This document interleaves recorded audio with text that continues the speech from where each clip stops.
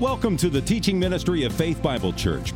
We pray as you listen to the following message, you will be encouraged and equipped to passionately pursue Christ. For more information, please visit our website at fbcevansville.com. What role does evidence play in your faith?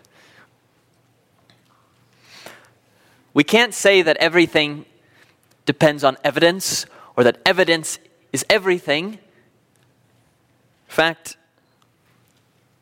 if you have too much evidence, faith dies. You don't need faith if you have enough clear scientific proof. Doubting Thomas, in fact, required too much evidence. He wanted to see the risen Lord and to place his finger in the hole and to touch the wound at his side, and unless he had that evidence, his faith would not grab on to the testimony of his resurrection.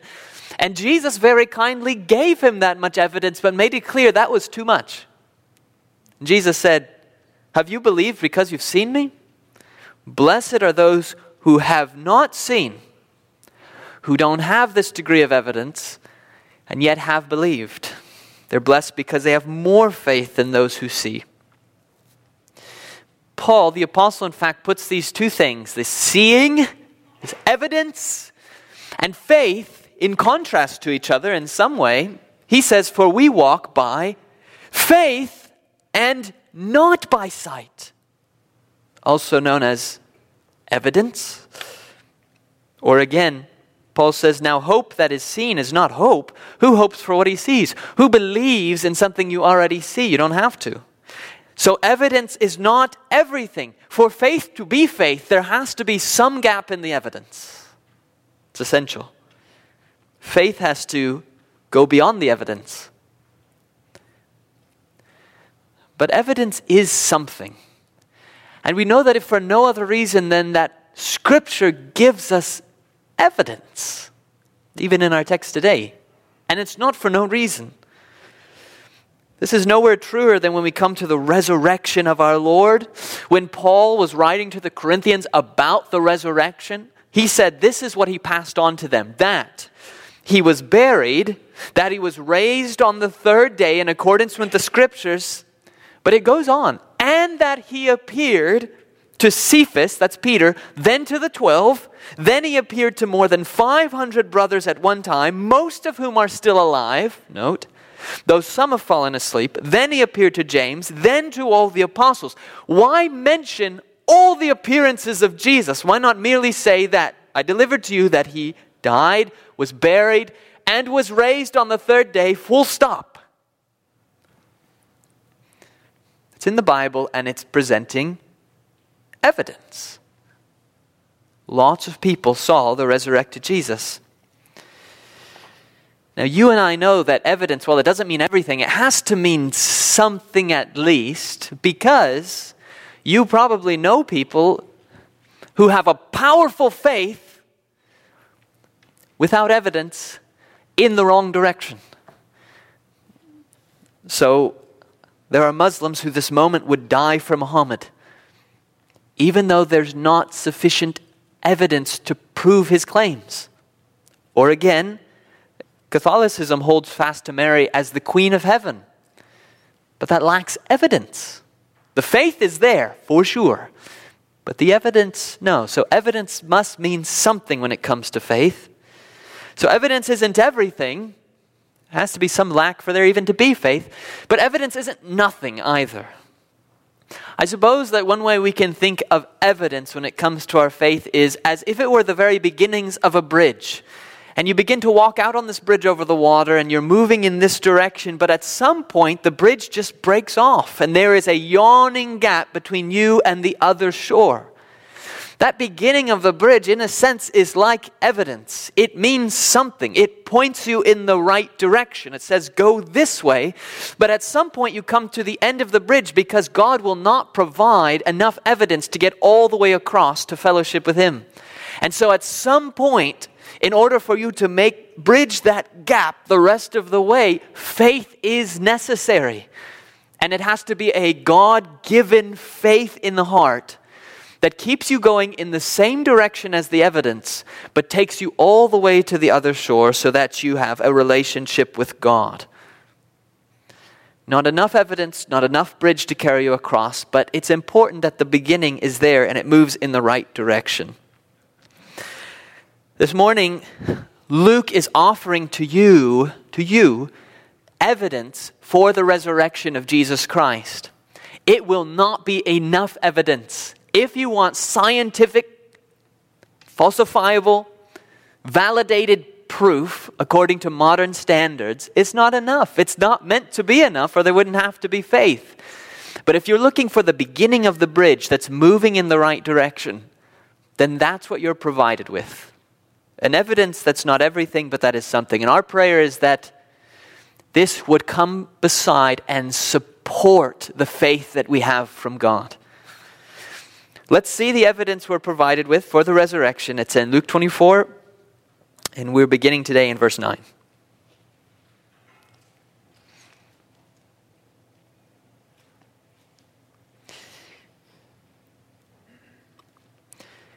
And returning from the tomb, they told all these things to the 11, it's the apostles, and to all the rest. Who is it? Here. Now it was Mary Magdalene, and Joanna, and Mary the mother of James, and the other women with them, who told these things to the apostles. But these words seemed to them an idle tale, and they did not believe them. But Peter rose and ran to the tomb. Stooping and looking in, he saw the linen cloths by themselves, and he went home marveling at what had happened. Why are these few lines in your Bible? They are there to provide you with evidence. Now, if at this moment you do not believe in the resurrection of Jesus Christ, then Luke, 2,000 years ago, as a historian, is providing these for you as a sort of bridge where you can begin to walk and to see this direction. It won't be enough, but it will point you in the direction of truth. And if this morning you do believe in the resurrection of Jesus Christ, then this evidence is here to support your faith so that you can look back from the other shore and see, yes, I have followed the trail in the direction that the evidence leads, even if it was faith that carried me all the way. The kind of evidence that Luke is giving in this text is the same kind of evidence that we demand for any historical event when we want to know whether it really took place or not. For example, you want to know if there was more than one person who witnessed it. If it was only one person, perhaps it was made up. When you Google some event that has taken place, if you find one and only one article with no confirmation from anyone else, you will doubt whether the article is true. So you are looking for number. You're looking for multiple attestation. Multiple people saying this happened. What Luke also provides, we demand of other things. Even if several people say something happened, you might ask, what's their motivation? Is there money involved? Personal prestige? Is there a reason for this person to twist the truth? Or is it likely this person is telling the facts? So you look not only for number, you are looking for motivation, and you also are looking for what we call proximity or closeness to the event. You want to know, the person writing about that, have they interviewed eyewitnesses? Were they an eyewitness? Have they gone to the source, or are they just repeating what other people have said? The strongest evidences for any historical event, when you try to confirm it, are these very things. Number, motivation, proximity or nearness to the event. And in this text, those are the very things that Luke is providing for you to give you a platform for your faith to go forward, saying this is reasonable to go in this direction. So we're going to walk with Luke then at least the length of the bridge that is there. We're going to follow the evidence that he has provided for us in Scripture here, as a historical document even, since he's constructed it. And we're going all the time, though, to keep our eyes heavenward even while we walk, because we are aware that at the end of the day, this evidence, it's important, it's something, but it's not everything. It's not enough for you or for me or for people you love, whom you want to know Christ. We are looking for the hand of God to take us by faith and lead us the rest of the way. But the evidence means something, obviously, because here it is. So let's walk with Luke the length of the bridge. And let's follow him in those three things: number, motivation, proximity. So let's begin where the text begins, which is number. You probably remember that even the law of God's people in the Old Testament required that when it came to a capital case, one witness was not enough. There had to be 2 or 3. This is from Deuteronomy 7:6. On the evidence of 2 witnesses or of 3 witnesses, the one who's to die shall be put to death. A person shall not be put to death on the evidence of 1 witness. You understand that the person could be guilty of a capital offense even if there only was 1 witness. But the problem is there's no way to clearly prove it, and therefore no capital punishment. So it says, if however there are 2 witnesses, or it adds 3, even better, you can believe the testimony, even if you weren't there, so much so that you could put a person to death. That's why false testimony is such a horrible thing. Now look at our text with that in your mind, and skip to verse 10.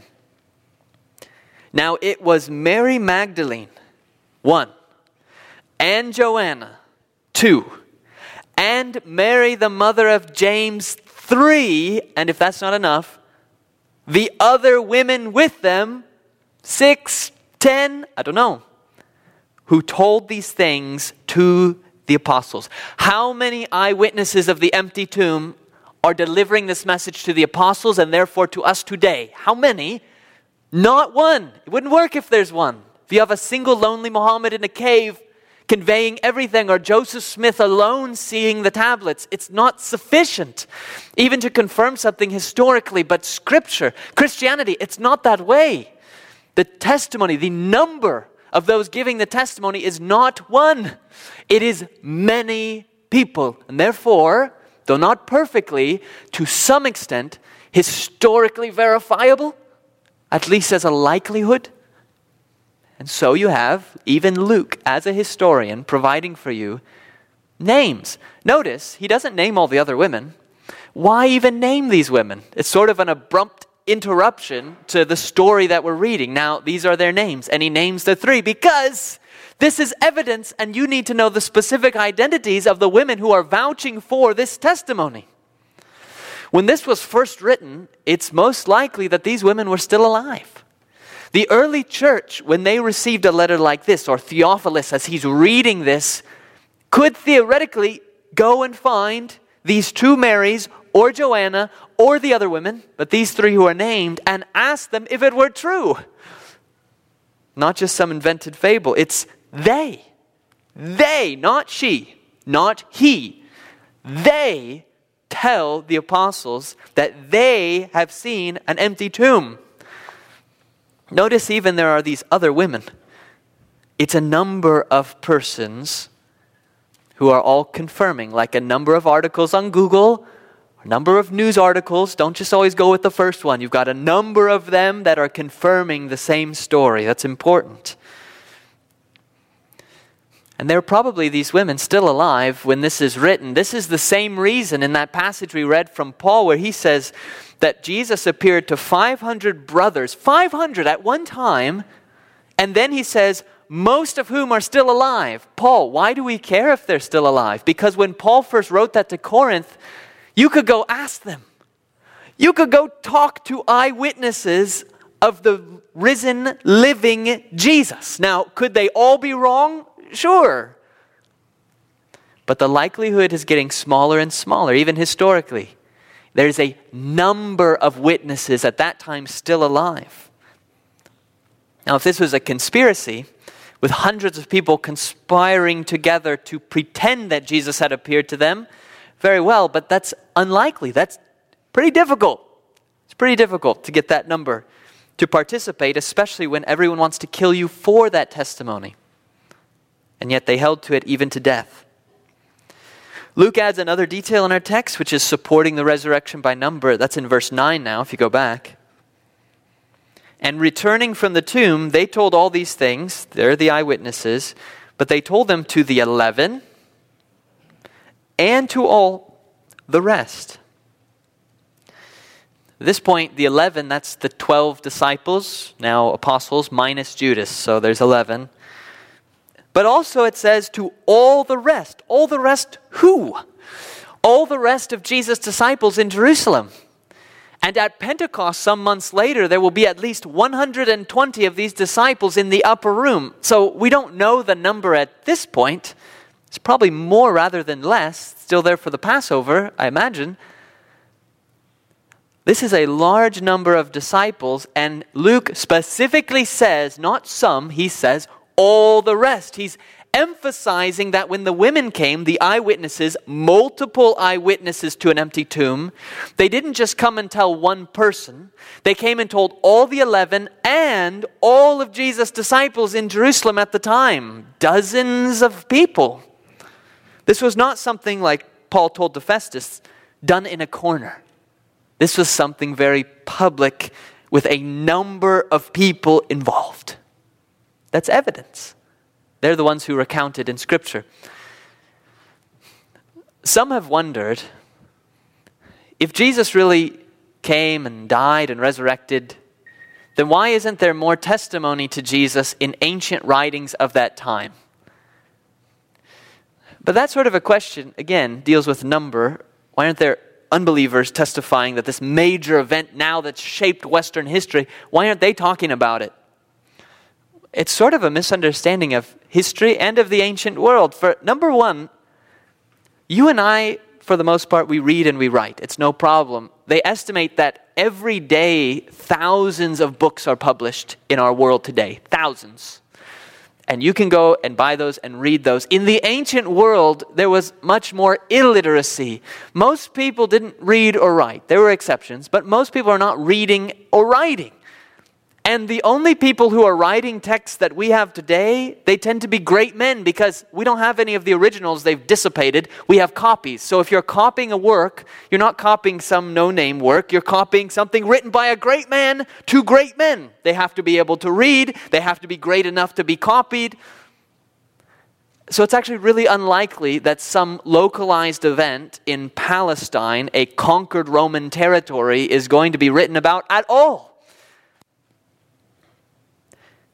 The amazing thing actually is that it is talked about in ancient documents of the time. That's more remarkable than that it's not talked about more.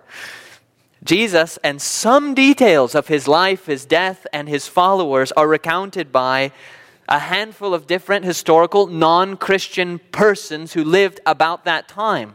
The Jewish historian Josephus, not a Christian, mentions Jesus at least once, maybe twice.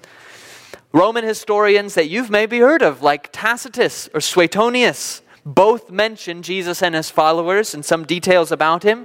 The Jewish Talmud, set very stridently against Jesus and his followers, also talks about Yeshua.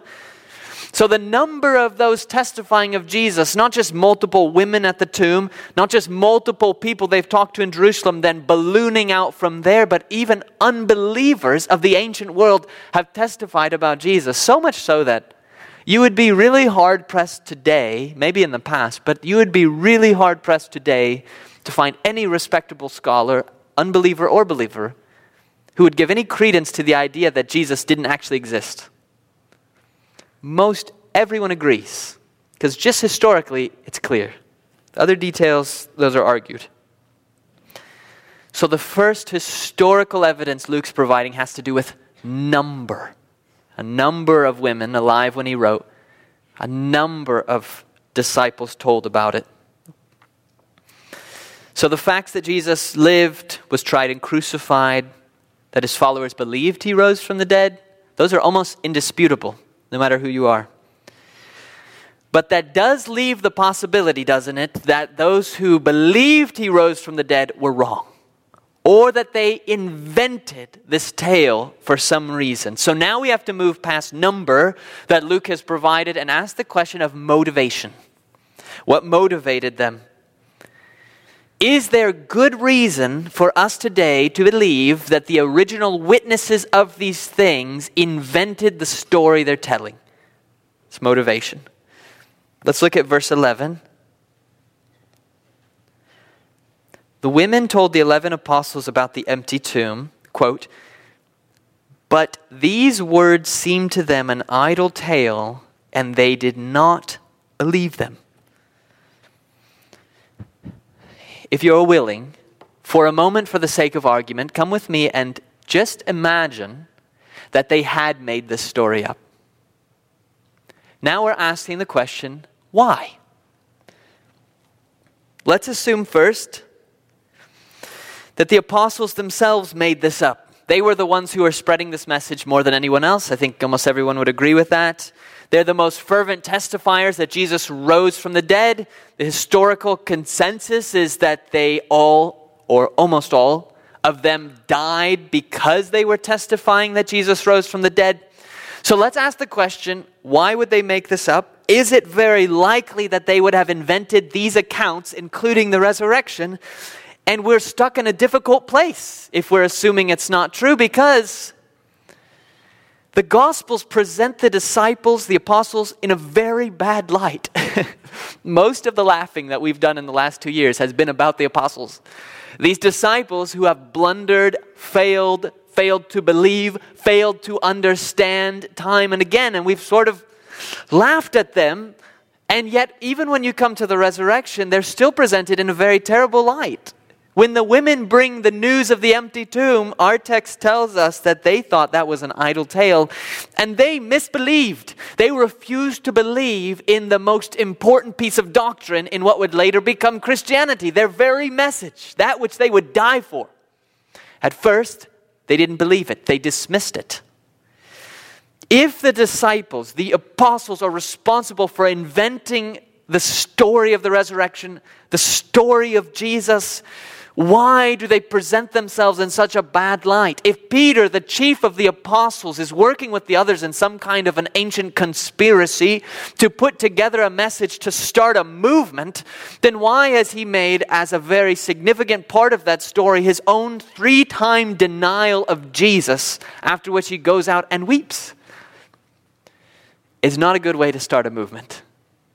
And I promise you that's the case, because look at any other movement that's been invented in the world.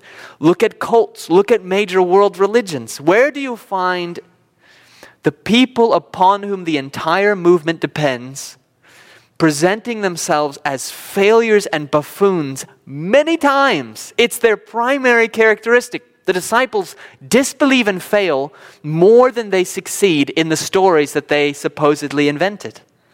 And that's true as well at this story of the resurrection. If you're trying to start some major movement, this is definitely not the way to do it. To say that you failed all the way across. Is this how, take an example, is this how Muhammad presents himself? Muhammad's very name means the praised one, and that's in reference, of course, to Allah. But there have been Muslim thinkers who are not ashamed to say that applies in some way to Muhammad as well. How is Muhammad revered and viewed? How did he present himself as he was formulating Islam? Very positively. Very positively. And if you meet a Muslim today, when they say Muhammad's name, they always follow with peace be upon him. Always. There is respect given to Muhammad. Muhammad did not write the Quran filled with examples of his own personal failures. It's just not the way it is. Because he was starting a movement. Now you might object that Catholicism, a form of Christianity, has at least today come to sort of venerate on the edge of worshiping the apostles. But from the beginning it was not this way. That's an aberration. That shouldn't have happened. That's not the way the disciples present themselves. That's not the way they wrote it. If they were writing this and inventing it out of their heads, that's not the way they presented themselves. And you know, because you were with me for 2 years, if you were, you've seen how they present themselves. It is not like that. Joseph Smith can present himself positively. Muhammad can present himself positively. Take any movement. The people who invent it present themselves positively, and there's one exception. And you're looking at it right now. So why, in terms of motivation, would the apostles, if they're inventing this on a blank slate, make themselves out, if it didn't happen, to be buffoons? You might say, well, maybe the apostles didn't make this up, but later Christians made this up. It'd have to be pretty early because we've got very early documents of biblical texts. But other Christians, a sort of Bart Ehrman, if you know him, sort of early corrupting of Christianity. So was it other Christians? But that leads us to sort of the same problem. If you're starting a movement, let's say you're not the apostles, but you're early Christians, and the whole world hates you, the Roman Empire, your Jewish community, all are set against you. They don't believe the testimony you're bringing of the resurrection or the life of Jesus. And you're saying, we know it's true because the apostles told us. And they say, who are the apostles? And you say, buffoons. Failures, mostly. Who, if you disbelieve, well, they disbelieved at first too. It puts us again in a difficult place. Because there has to be some, if you're just going to be historical about it, what's the motivation for presenting the disciples so negatively, so in such a self-deprecating way? Maybe to present them as humble, but it's really self-deprecating. And it's not the way to start a movement, not at all. There was enough opposition, enough slander, enough misunderstanding from the world without them, without these early Christian inventors adding to it by presenting their own leaders as failures. So we're stuck in the same hard spot. In terms of motivation, it's really hard, I guess not impossible, but it's really hard to come up with a fairly credible reason for the apostles or the early Christians to invent these sort of stories. And when telling the very tale of the resurrection, to present the disciples as unbelieving. It's worth noting as well, in light of this text, that they did not believe, they thought it was an idle tale. That there have been many people who have made an argument against Christianity like this. They've said the resurrection never actually happened, but all of Jesus' early followers so badly wanted it to happen, so desperately desired their rabbi to come back to life, that they tricked not other people, they tricked themselves. They either had some kind of a hallucination or some kind of wish fulfillment, misinterpreted some details, thought Jesus has resurrected. But if we're going to take the only 4 historical documents that we have about that event, Matthew, Mark, Luke, and John, they're all united in saying that that was not the attitude of the early disciples. It was just the opposite. They didn't expect Jesus to come out of that tomb. Everyone is surprised that it happened. The women were surprised. They went to anoint a corpse that they just happened not to find. And the apostles, on hearing it, do not believe. Thomas persists in his unbelief until Jesus shows himself to him. These were not people who were overly gullible. These were hard-lined fishermen who wanted the facts. They wanted to know that this was real and this was true. It's easy for us as modern people today, because we've had a lot of advancements in technology and science, to think that any people in the ancient world were absolutely out of their mind. They were unreasonable. They had no common sense. They would believe anything. It's easy to do that. It's not true. And the early Christians and the early disciples were not expecting Jesus to rise. And they didn't trick themselves into thinking so. Our very text tells us they didn't believe it. They thought it was an idle tale. And lastly, as far as motivation is concerned, if this is an invented story in order to start a movement, why are women the first who see Jesus and see the empty tomb? Because in the ancient world, it's just how it was. It's not good, it's just how it was. The testimony of women was not accepted as equally valid to the testimony of men. If you were going to invent a story, you would not make women the first people to see the empty tomb, and you definitely wouldn't make them literally the only people to see Jesus crucified, buried, and the empty tomb. They are the ones upon whom the testimony most depends, more than the apostles here, and they are women. You would not make that up if you had free reign. However, if you had a historical account that you felt compelled to tell the truth about, you might present the disciples as buffoons, and you might present the very first witnesses as women.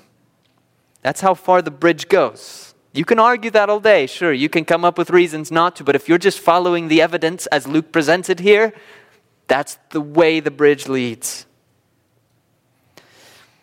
And lastly in our text, not just is there confirmation by number, confirmation by looking at the motivation of those making these claims, but now proximity or nearness to the event itself. It's one of the questions we ask when you're told about some event and it seems a little hard to believe.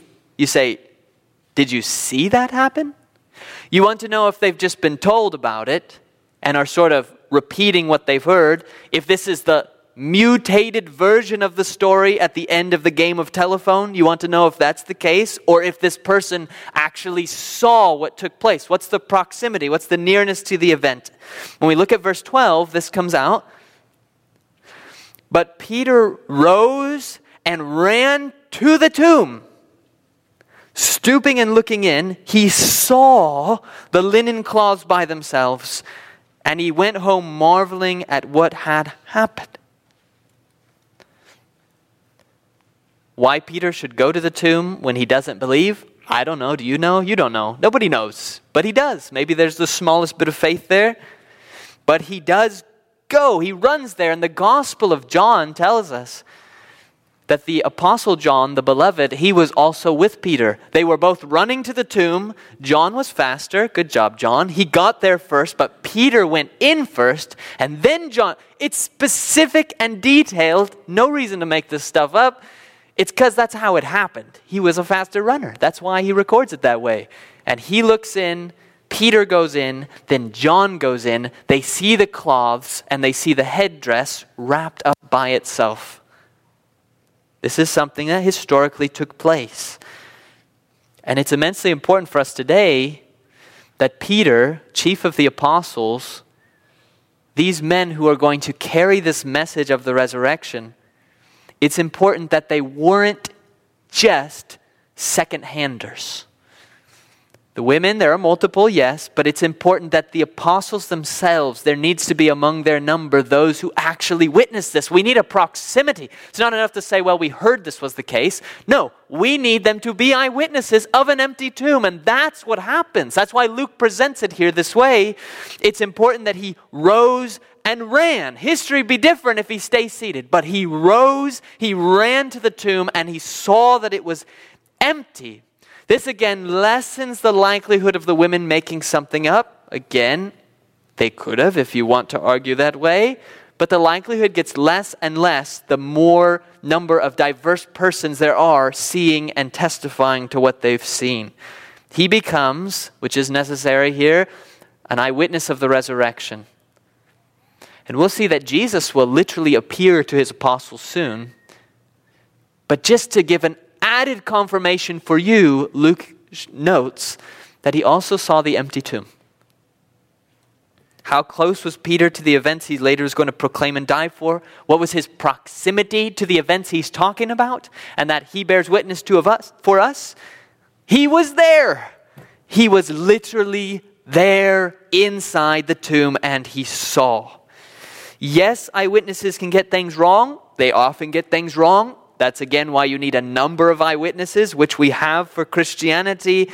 But even that being the case, to this day, eyewitness testimony is the most important kind of testimony when we're establishing that something actually happened. Today we have security cameras. That's a kind of eyewitness testimony they didn't have. But think of how a security camera, not perfectly, but it can sort of seal a case. Because you see what's going on. And courts today, of course, call witnesses still. It's not changed. If you want to know if something happened, you need eyewitness testimony. And Luke is telling you in this text today, you have it. You want a security camera of the resurrection? Peter is your security camera. He looked with his eyes at the empty tomb. And he's the one who has testified to these things. This is why Peter could write in his second letter in the New Testament, we, apostles, did not follow cleverly devised myths when we made known to you the power and coming of our Lord Jesus Christ, but we were eyewitnesses of his majesty. And that apostle standing beside him at the tomb in our text, John, he could write at the beginning of his first letter of the New Testament, that which was from the beginning, which we've heard, which we've seen with our eyes, which we've looked upon and have touched with our hands, evidence concerning the word of life. That which we've seen and heard, we proclaim also to you, so that you too may have fellowship with us, and our fellowship is with the Father and with his Son, Jesus Christ. There is a proximity. We've not just heard about these things. They're not cleverly devised myths. We were there. We saw his life. We saw his death. We see his resurrection. So the question is, where are you this morning? Are you on the evidence that's been built into a sort of beginning of a bridge? Can you see this sort of reasonable direction that's been given? Christianity does not require you to reject common sense and logical reasoning to take this leap of faith that makes no sense whatsoever, but to follow in the track of the absurd just because God says believe. It's not true. If that were true, why do we have Luke 24 verses 1 through 12? Why is it there? There's no reason for this. It could just be a proposition. Jesus rose. But Luke is offering, and God through Luke is offering to you evidence to show you that this is reasonable to believe, even on historical grounds. And yet, God leaves off building the bridge so that the last part of it has to be faith. Not a blind faith, not a faith in a flying spaghetti monster or some Santa Claus or someone on another planet. It's not some kind of unreasonable faith with no basis whatsoever, and yet it is faith because the evidence leads you in this direction and then stops. And you may this morning be standing at the edge of this bridge. You see the evidence. This makes sense. Perhaps you've seen the transformed lives of Christians around you. You've seen things that make you believe there is a God, that this is the direction to go, that Jesus is the Son of the living God, that he is what he claimed to be. And yet, there is that final leap to fully accept that, to embrace everything that Christ claims. And that must be a God-given faith. And if that's where you are, then Scripture calls you, God extends a hand to you from heaven and says, believe, and you will see the power of God.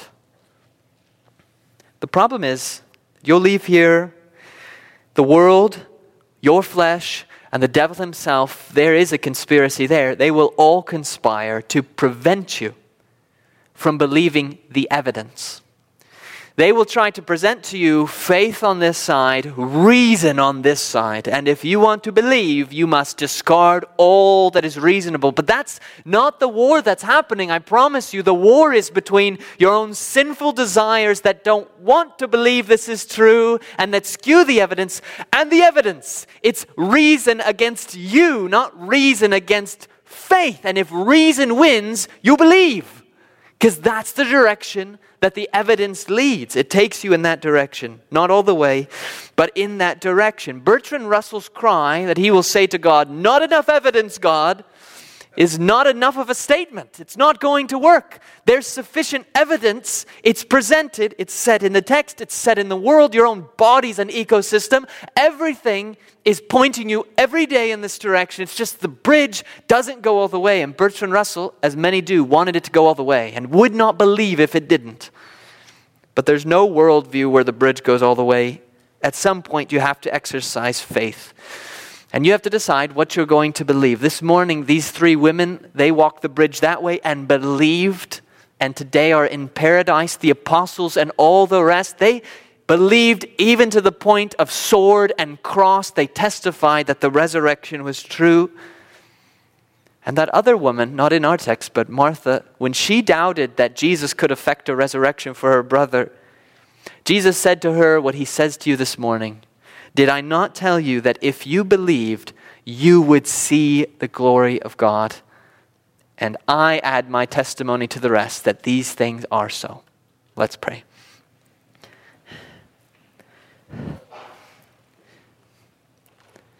Lord, we leave in your hand the right and prerogative to take faith and drive it into the human heart. It's not there natively.